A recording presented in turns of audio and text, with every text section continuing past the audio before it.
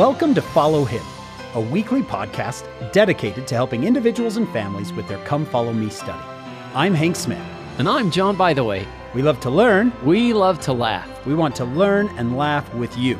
As together, we follow Him. Hello, my friends. Welcome to another episode of Follow Him. My name is Hank Smith. I am your host, and I am here with my co-host, who is a servant of the Lord.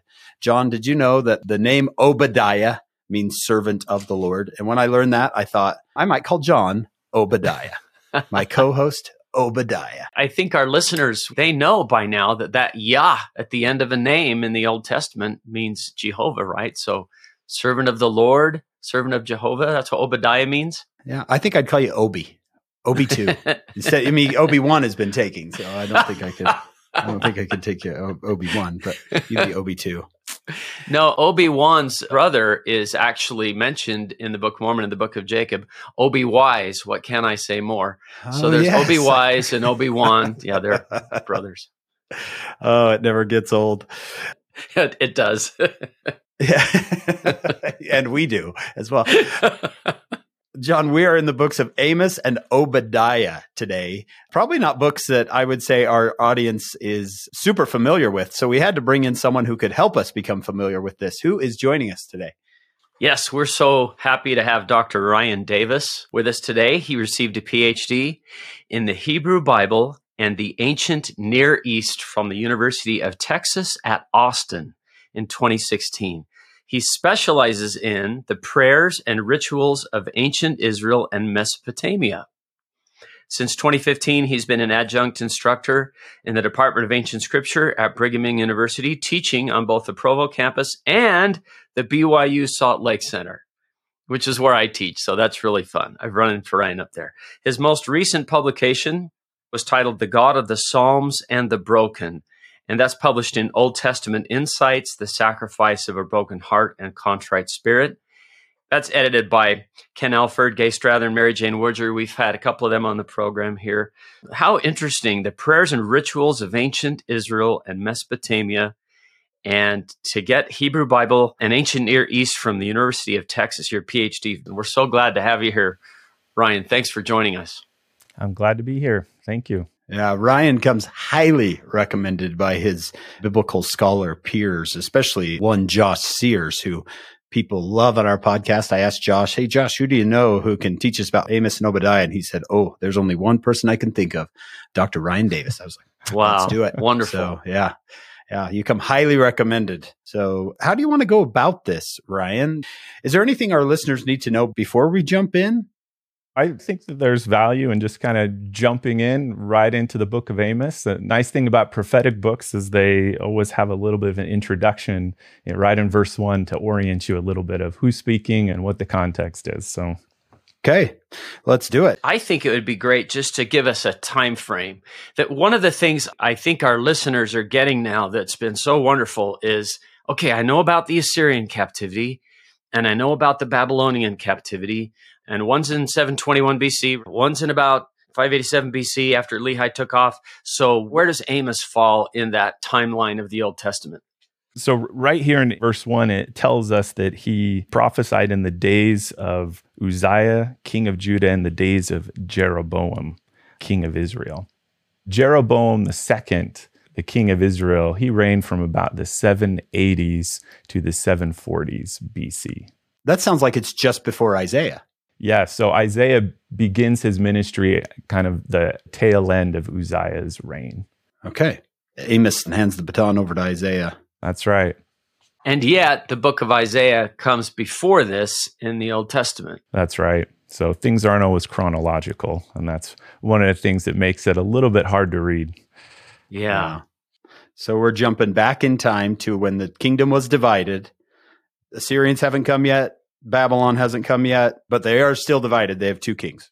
Let's talk about that divided kingdom just a little bit. So we've got Israel in the north, that political Israel, the country Israel, not the person, but the country Israel in the north, 10 tribes, and Judah in the south, with mostly Judah and Benjamin. So we call that the divided kingdom ever since the end of King Solomon. Good. I like reviewing. The repetition is the law of all learning, I think President Hinckley said. So yeah, I think it's good for everybody. Okay, so we've already covered one verse. Look at us, you guys. We're killing it. Ryan, you can call on us to read, or you can read. Tell us what you want to do. Let's start with verse 2. I'll go ahead and read this. And it says, "And he said, the Lord will roar from Zion." So this kind of sets up Amos's prophecies, and it helps us think about the Lord or Jehovah as a lion. So this again makes me think about, C.S. Lewis and the Chronicles of Narnia. We're thinking about Jehovah as a lion, and he's roaring. And this immediately kind of makes us think, okay, why is the lion roaring? This also ties to other parts of Amos. So if we kind of flip over to Amos chapter 3, this is where we kind of get the one scripture. If anyone knows any scripture in Amos, we get Amos 3:7. And in that chapter, in verse 4, it says, "Will a lion roar in the forest when he hath no prey? Will a young lion cry out of his den if he have taken nothing?" Amos begins to tell us that lions roar for a reason. So if you hear a lion roaring, there's a reason he's roaring. This kind of sets us up to think, okay, if God is the lion and he's roaring, then we need to wonder why. Something is up. Yeah, the lion is roaring. Something has happened or is about to happen. I heard you give the most fascinating talk about a lion roaring once. Oh, well. How the volume of it was shocking. Yes. There was one time, Ryan, I'm sorry to subject you to this story, but there was one time I decided there was a zoo and it had an open cage. It was bars instead of glass. You could see the lion in there and he could see you, and he could hear you and you could hear him. And I was a missionary at the time, and I thought it'd be funny to lean forward as close as I could get to those bars. And I kind of went rawr just to see what it would do. And it was looking at me, and it went back and forth along the bars. It was kind of rubbing along the bars. And every time it would come near me, I'd go, rawr. Well, at one point, this thing stops. It was imprinted on my mind forever because it blew up its throat like a balloon and just roared, and it literally shook my body. It was so scary. I remember falling down. I won't go into it, but it's an unbelievable sound up close. It literally shook my head. It shook my whole body. John, I can't believe you brought that up. You go past that so fast, and the Lord will roar, but you've heard a roar before. Oh, yeah. Within 10 feet. Maybe those who were writing, maybe Amos, maybe others in his audience had heard a lion roar, and it's not the cat meows or the dog barked. It was insanely. It's so loud. And so scary. I think that helps. That helps me make it real. This goes with Amos chapter 3, verse 7 and 8, and then we'll go back to our chapter 1. But it says, "Surely the Lord God will do nothing, but he revealeth his secret unto his servants, the prophets. The lion hath roared, who will not fear? The Lord God hath spoken, who can but prophesy?"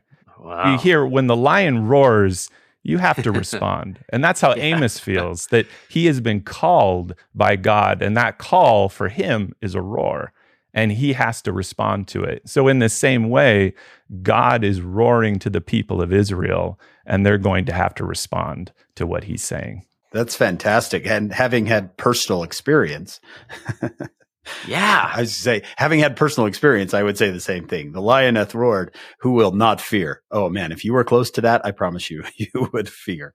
Tell us about Amos. We know Isaiah was a poet and a statesman and an advisor to kings, but here we've got Amos was among the herdmen. Is he just a simple farm agriculture guy? Yeah, so here in verse 1, I guess we kind of skipped over that, but it says that he was a herdman of Tekoa. We get a little bit of background to who Amos is. He's from Tekoa, so he's from the southern kingdom of Judah.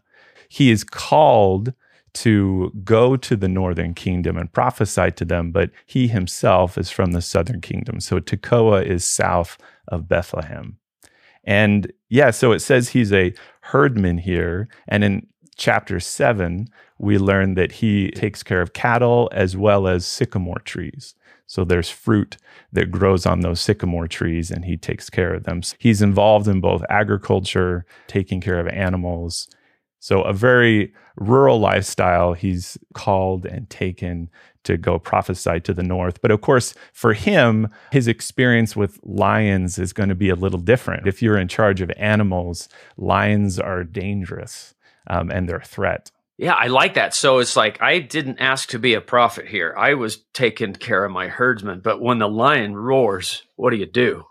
I have to respond. That's exactly right. This is one of the themes of Amos, is about our relationship with God, that God does things and it's our choice to respond.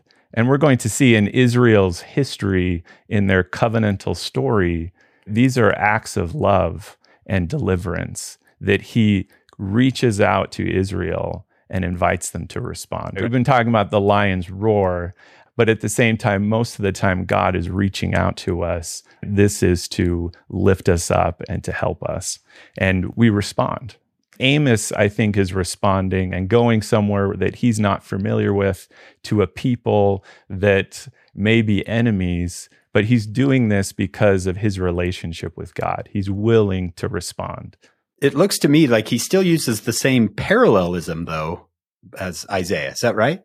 Looks like he repeats himself quite a bit. Yes. So this is still poetry. So we're going to see a lot of parallelism in the book of Amos. The lion has roared. Oof. And so our question is, okay, what is the lion saying? What is God saying to the northern kingdom?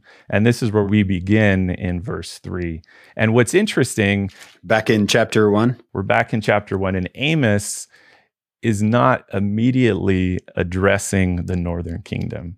He begins by talking about the Lord's prophecies against the nations around Israel. And we're going to see that this is a bit of a setup, because he wants them to compare their behavior with the nations around them. And he also wants to lull them in a bit of a false sense of security, because he's scolding everybody else. Yeah, and they might feel good about themselves, but it's going to turn on them, and they're going to learn something about their own behavior. Okay, so in verse 3, it says, "Thus saith the Lord, for 3 transgressions of Damascus, and for 4, I will not turn away the punishment thereof." He begins by prophesying against Damascus. So this is Syria. These are the Arameans to the north. This expression, 3 transgressions and for 4, this gets repeated throughout chapter 1 and chapter 2. And the idea is they deserve what they're getting for 3 transgressions, but they've done 4. So they even deserve it even more. And what they've done is, it says, because they have threshed Gilead with threshing instruments of iron. Gilead is a region on the other side of Jordan, and what the Syrians, or the people of Damascus, have done is attack them. And they've treated the people of that region like you would treat grain. So it says they've threshed Gilead with threshing instruments. So a threshing instruments, this is like a sledge. So a sledge is a sled that has iron spikes on the bottom. And after you harvest the grain and you put it on the threshing floor, you drag this sledge over the grain to separate the grain from the stalks. It's pretty violent because you're trying to separate these. It's brutal. What the people of Damascus have done is something so violent to the people of Gilead that they likened it to how they process agricultural food. And this also helps us understand that this is one of the problems with the nations around Israel, is they treat people as either opportunities to exploit or obstacles to eliminate. They're treating the people like they would treat food processing. This is something that you do in order to get more use out of them. We're going to see some of these other nations are also selling these people into slavery. This is how they're treating those around them. Because of this, in verse 4, the Lord says, "I will send fire into the house of Hazael, which is one of these kings of Syria, which shall devour the palaces of Ben-Hadad. So that would make maybe the kingdom of Israel feel like, oh, good, they're going to get theirs. Yeah, I mean, that's terrible. That's horrible. Of course, they deserve what they're getting. Okay. Damascus is the capital city of Syria. We say that? Yes. And in verse 6, we move on to another nation.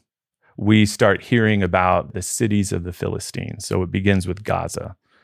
It says, for 3 transgressions of Gaza and for 4, I will not turn away the punishment thereof. And we read that they carried away captive the whole captivity to deliver them up to Edom. So here they've taken prisoners of war and they're going to sell them to Edom, which is another nation close to Judah. So very similar. The Lord's like, they're going to get theirs too. That's right. Again, they're treating the people of Gilead as a commodity, that you go and you harvest them and you sell them, and you do this for gain. I've noticed that in my scripture study and my study of the gospel through the years, that when you treat people like objects, that's one of the times the Lord is going to react. He's going to roar like a lion. For example, if you look at pornography, it's using people as objects and treating them as if they don't have a soul or a future or a past or parents. Or this seems to me that maybe we don't do things like this. We don't sell people. We don't attack them, but we can sometimes use people as objects, and we've got to watch out for that. We don't do that. That's right. I think that this is going to be one of Amos's message, is that core to what it means to be a disciple of Jesus Christ is to make people our focus. People are not a means to an end. People are the end themselves. That's what we're here to do, is to take care of people. They're not a commodity. I think I've heard it put that you treat people like things and things like people. Here it is, Mormon 8:39. Why do you adorn yourselves with that which hath no life, treating things like people, and yet suffer the hungry, the needy, the naked, and the sick? And I want to add in my Book of Mormon, who have life, and the afflicted to pass by you and notice them not. So I've got my margin. You treat things like people, and you treat people like things. And it sounds like that's exactly what Amos is saying here. So Ryan, it sounds like he's going to keep doing this. He does it again in verse 9. He does it again in verse 11. Are these all nations around Israel and Judah? Yes, they're all the nations around them. And he keeps doing this, and eventually he's going to get us to Israel. You see in Ammon, it talks about the violence of war, right? That they've killed pregnant women. That's chapter 1, verse 13. Yes. And in chapter 2, verse 1, it moves to Moab. And this is also an interesting one. It says, for 3 transgressions of Moab, and for 4, I will not turn away the punishment thereof, because he burned the bones of the king of Edom into lime. What this seems to be talking about is that they've treated the ancestors of the Edomites this way, that they've gone into their tombs, taken their bones out, and burned them. And it says they've done this into lime or plaster. So again, plaster is something you can use. And what's interesting is that for the nations around Israel, bones were sacred.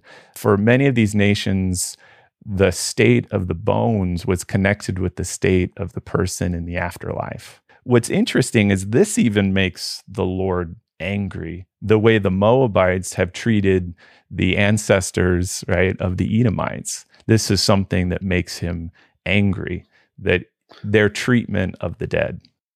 That's interesting, because none of these people are Israelites yet, but the Lord is still talking about them. He's still concerned about everything they're doing.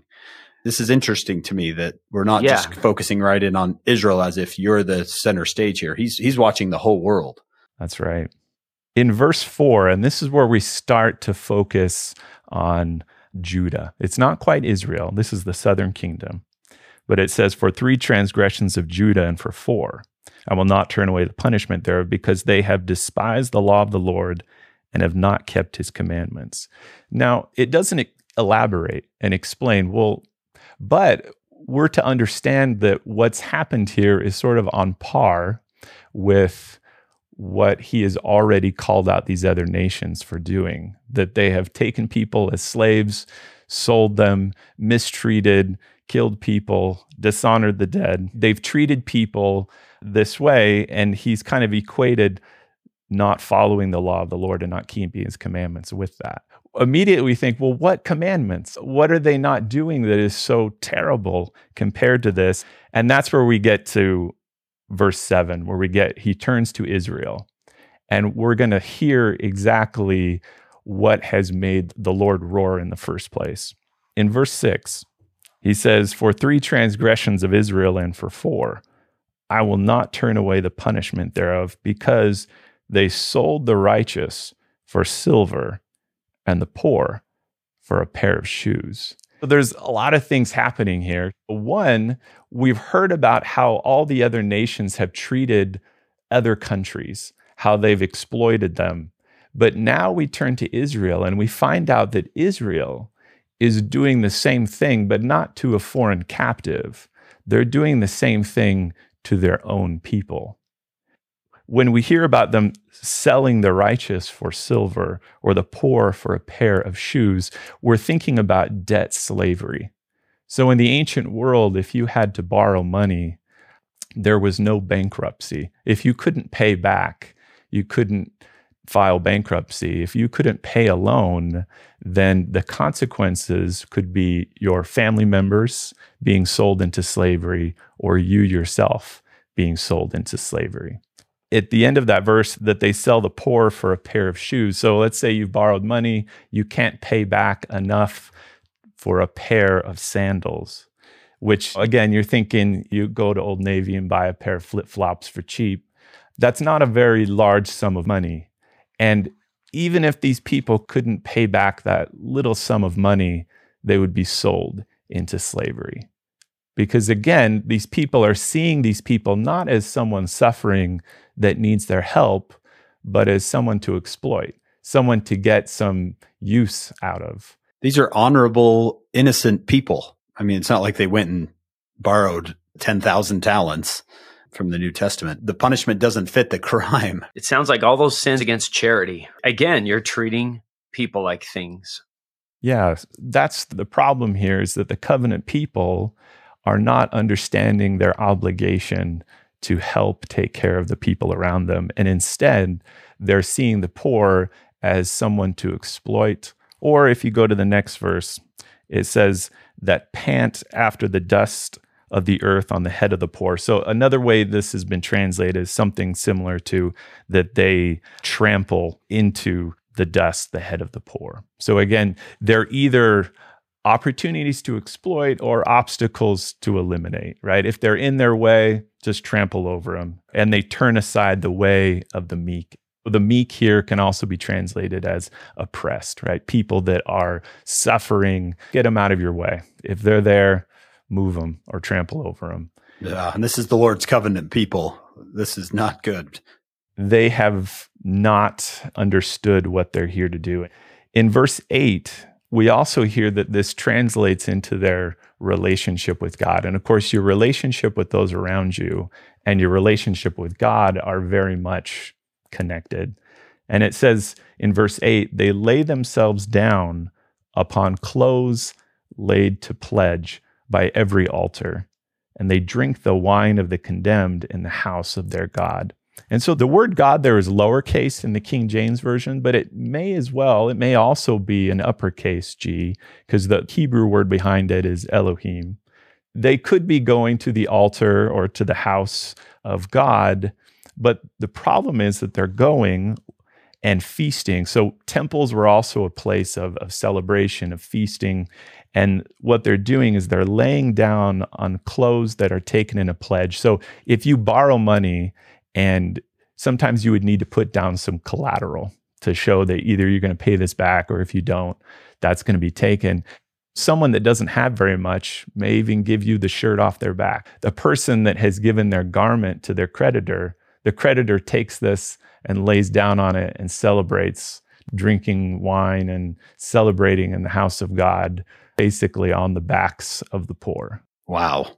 This is a difficult situation. So Amos finds himself going to a nation where they are exploiting the very people that they're there to help take care of, a place where they don't take care of each other. This is a survival of the fittest kind of society where no one has each other's back, where you're just looking to get what's yours and don't care about how this is going to affect the people around you.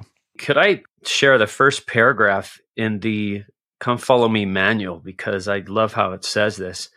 God chose Abraham's seed to be his covenant people so that they would be a blessing to all people. But instead, by the time of Amos's ministry, many of the covenant people were oppressing the poor and ignoring the prophets, making their acts of worship empty and meaningless. True, the nations surrounding them were also guilty of great sins, but that has never been an excuse for God's people.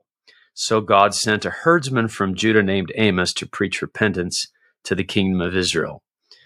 So just like you said, here's all these other nations, but look, you're doing this. Where you can know where a people are at is by how they treat the poor and the helpless. And that's what he seems to be calling them out about. Yes. And the reason that Israel needs to be different, and this is where Amos pivots here, or the Lord reminds Israel why they should be different, is because of what God has done for them.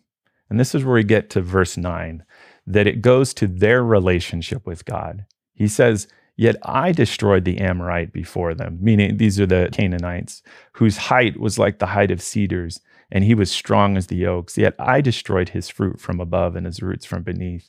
And also I brought you up from the land of Egypt and led you 40 years through the wilderness to possess the land of the Amorite."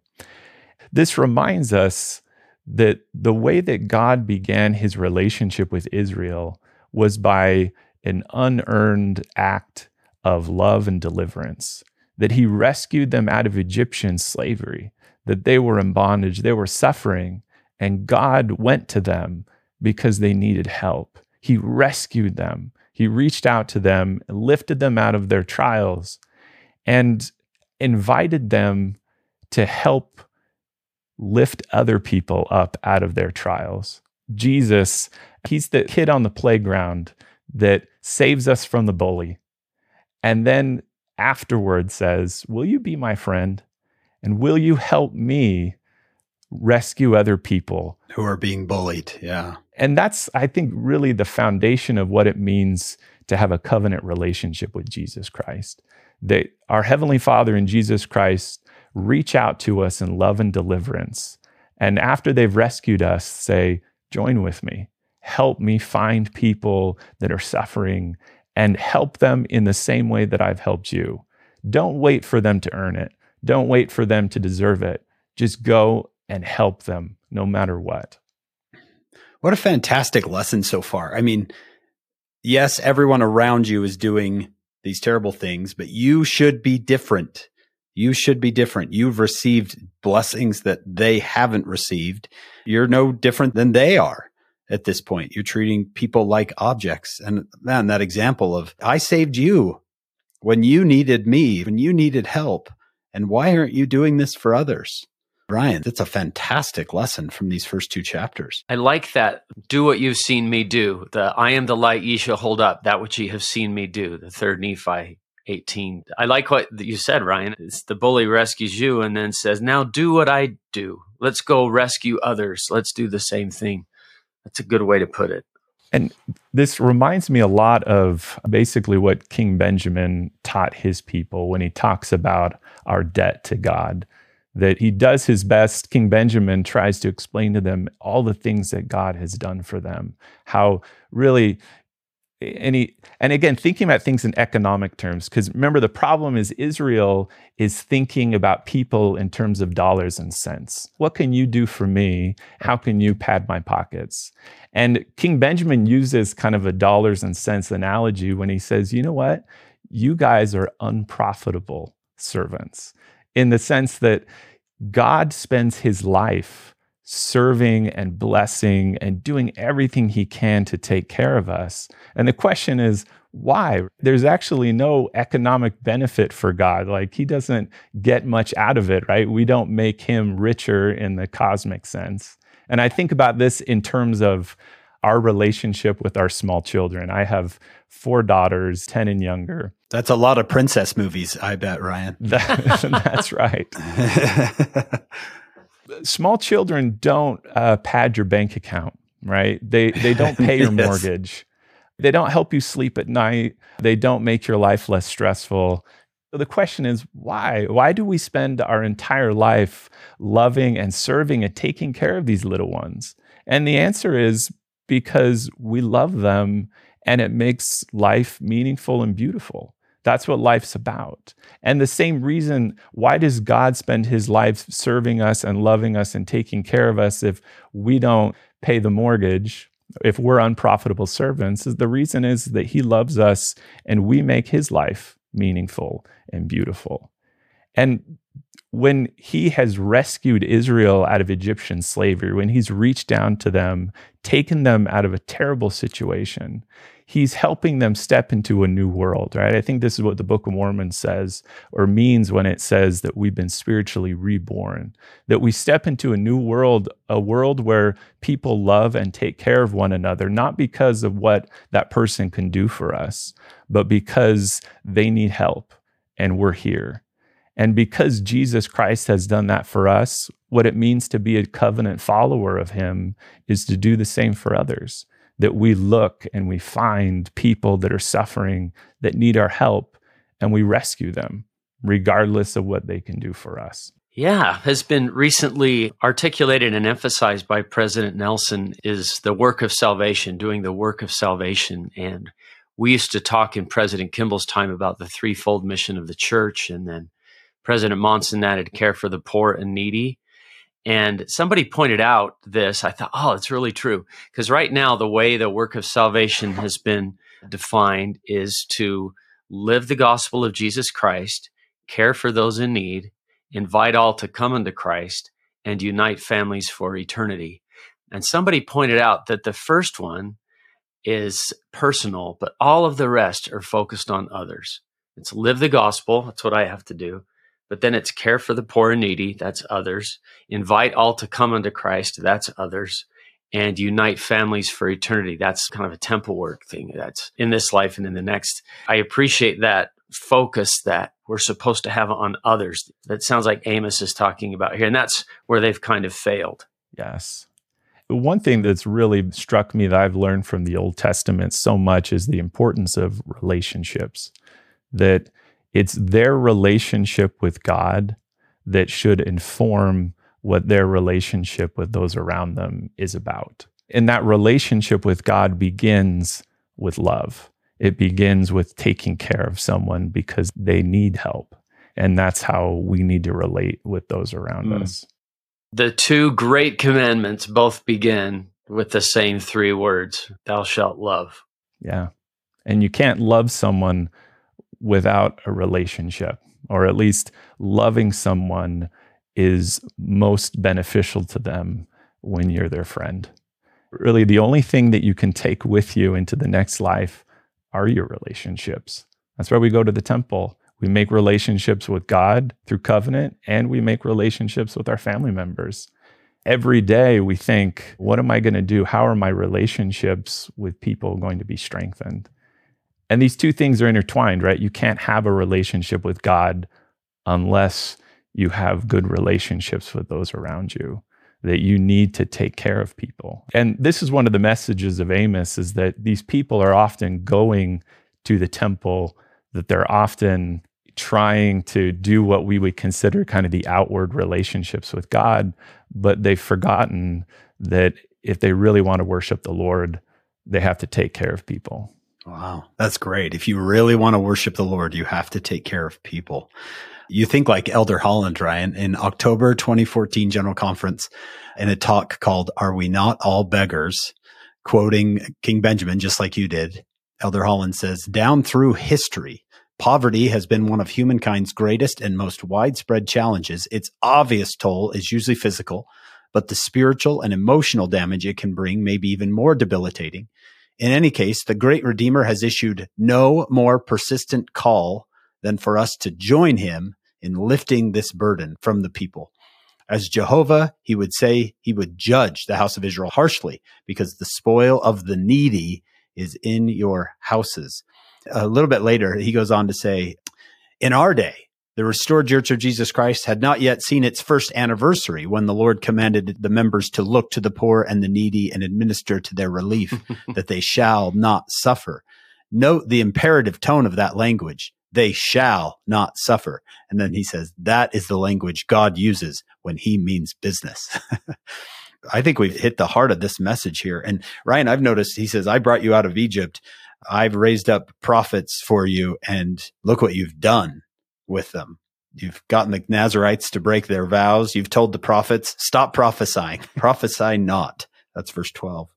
Yeah, it takes us back to the reason the lion is roaring.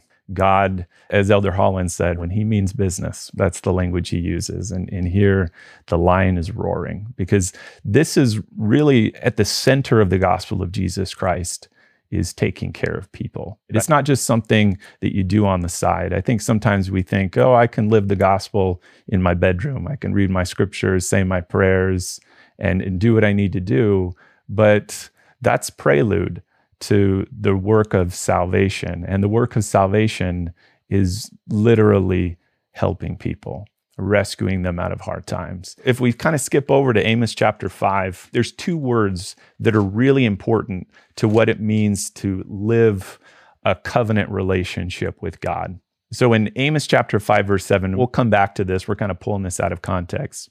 But he's addressing, of course, the northern kingdom here. He says, ye who turn judgment to wormwood and leave off righteousness in the earth. So the two words we want to talk about there is judgment and righteousness. So it says they've turned judgment. The word here that they're translating, I think it might be better to translate as justice. So the word justice. And they've changed this to, rather than being something that is a blessing, they've changed it to wormwood, something that's bitter. And righteousness. And rather than it being here to bless the world, they've instead neglected it or cast it down. These two words, justice and righteousness, they mean a little bit different in an Old Testament context than they do to us. So in order to put this into a little bit of context, when we think about righteousness, we usually tend to just think, I'm keeping the commandments. And that's a part of righteousness, but righteousness in the Old Testament context means more to have right relationships with those around you, a right relationship with God and a right relationship with people. And the way that you have a right relationship is by taking care of people who are suffering, by helping them and being there for them. And God is talked about a lot in the Old Testament as righteous. And the reason he's righteous is because he helps those who suffer. One of the ways to think about righteousness, and we're going to jump out of Amos for just a little bit here. Hopefully that's allowed. But if we go to Psalm 98:2. Let's check our follow him rule book just to make sure. Okay. What are the bylaws on that? Yeah. Where are we going, did you say? Psalm 98, verse 2. One of the things that we're going to see is that righteousness is often paired with the word salvation. So in 98:2, it says, the Lord hath made known his salvation. His righteousness hath he openly shewed in the sight of the heathen. And so you can see there's a couplet in that verse, and that's separated there by our colon right after salvation. But the Lord hath made known his salvation. So he's making it known. And then it says, his righteousness hath he openly shewed in the sight of the nations or the heathen. The two words, righteousness and salvation, are synonyms in that verse. The reason they're synonyms is because righteousness moves us to rescue and to save those who need help. And in the Old Testament, when you see the word salvation, they're not just talking about being saved at the last day. They're talking about being rescued from any trial, any trouble, anything that we're going through. For God to be someone who is righteous means that he wants to rescue you and get you out of every situation that is difficult and where you're suffering. That's why God is righteous. And these people are doing the exact opposite. They're exploiting those in these positions. No wonder the lion is roaring. They've forgotten what righteousness really means. In fact, I love the way in Psalm 34, this is a well-known scripture. In Psalm 34, verse 18, it says, "The Lord is nigh unto them that are of a broken heart, and saveth such as be of a contrite or crushed spirit." Sometimes we think about this in positive terms, but to have your heart broken and your spirit crushed, you're someone that's in a real tough place. You're someone that's suffering and you need help. You need healing. But it says here in this verse that the Lord is nigh. He's close to those who feel that way. And that's because he's righteous. That's because he saves those kinds of people. And that's what he asks his covenant people to do. He says, work alongside me. I am down here doing my best to bind up the brokenhearted, to setting free the captive, helping those who need help. And I need help. The field is white, all ready to harvest, as the scripture says. There are people suffering right now that need us to help them. You don't need to wait 3 months until the harvest. There's people that need help. And that's what he asks us to do as his covenant followers, to work alongside him in bringing righteousness to the world. We don't do that by sitting on our thumbs. We do it by finding people, going out and doing our best to lift them out of difficult circumstances and being their friend, giving them love, hope, encouragement. This is fantastic, Ryan. I want to go and ask my neighbors how they're doing right now. I want to go knock on the doors and say, hey, how are things? How can I help? This idea of righteousness being right relationships with God and with other people, I wrote that in my margin because I was thinking about just how King Benjamin's speech, again, was such a paradigm shift, maybe, for them to say, when you're in the service of your fellow beings, you're only in the service of your God. In other words, if we wanted to, we could say, this world is so wicked and things are getting so dark and worldly. Let's hide. Let's take all of our holy books and let's go build a fortress somewhere and hide. That's not righteousness. That's not serving anybody. That's not helping anybody. We can't be a light to the world if we're hiding from them. And so I love how King Benjamin would say, that's not how you serve God. The way you serve God is by serving each other, and makes us know we've got to be in the world. We're not supposed to be of the world, but we're supposed to have right relationships with people. I appreciate what you added to my footnotes there, Ryan. Yeah, that was a fantastic insight. And it's interesting, as you were saying that, it reminded me, not only is the way that we serve God by helping and taking care of people, King Benjamin also teaches us that's how we repent as well. He says in Mosiah chapter 4, verse 26, "And now for the sake of those things which I've spoken unto you, that is, for the sake of retaining a remission of your sins from day to day, that ye may walk guiltless before God." So, we can think about retaining a remission of your sins and thinking about it as repentance. And he says, this is how you're going to do this. He says, "I would that ye should impart of your substance to the poor, every man according to that which he hath, such as feeding the hungry, clothing the naked, visiting the sick, and administering to their relief, both spiritually and temporally according to their wants." So in that sense, if we're serving God, we're taking care of people. And that's also what repentance is. One thing I like about that is repentance isn't just thinking, oh man, I messed up and what do I need to do differently? Repentance is thinking, what is going on in my family's life? How can I help them? What is going on in my neighbor's life? What can I do to be a part of the solution? What can I do to better work alongside Jesus Christ in lifting the children of God in this world? Because repentance isn't just turning away from something, it's putting something in its place. And what do we put in its place? We put righteousness. And this is what righteousness is all about. Hank, I need to go repent. Why don't you guys carry on? Yeah, I've got to go. I've got some people to go take care of. Yeah. Yeah. What are we doing sitting around talking? Let's take a break and go mow some lawns and go rake some leaves. Anyway, great insights. Thank you. So we've talked about the righteousness aspect of that word, but the other aspect is also justice. We think about justice a little differently in our culture. We tend to think about justice in the sense of just punishing a wrongdoer. We call for justice. We usually think about somebody getting what they deserve.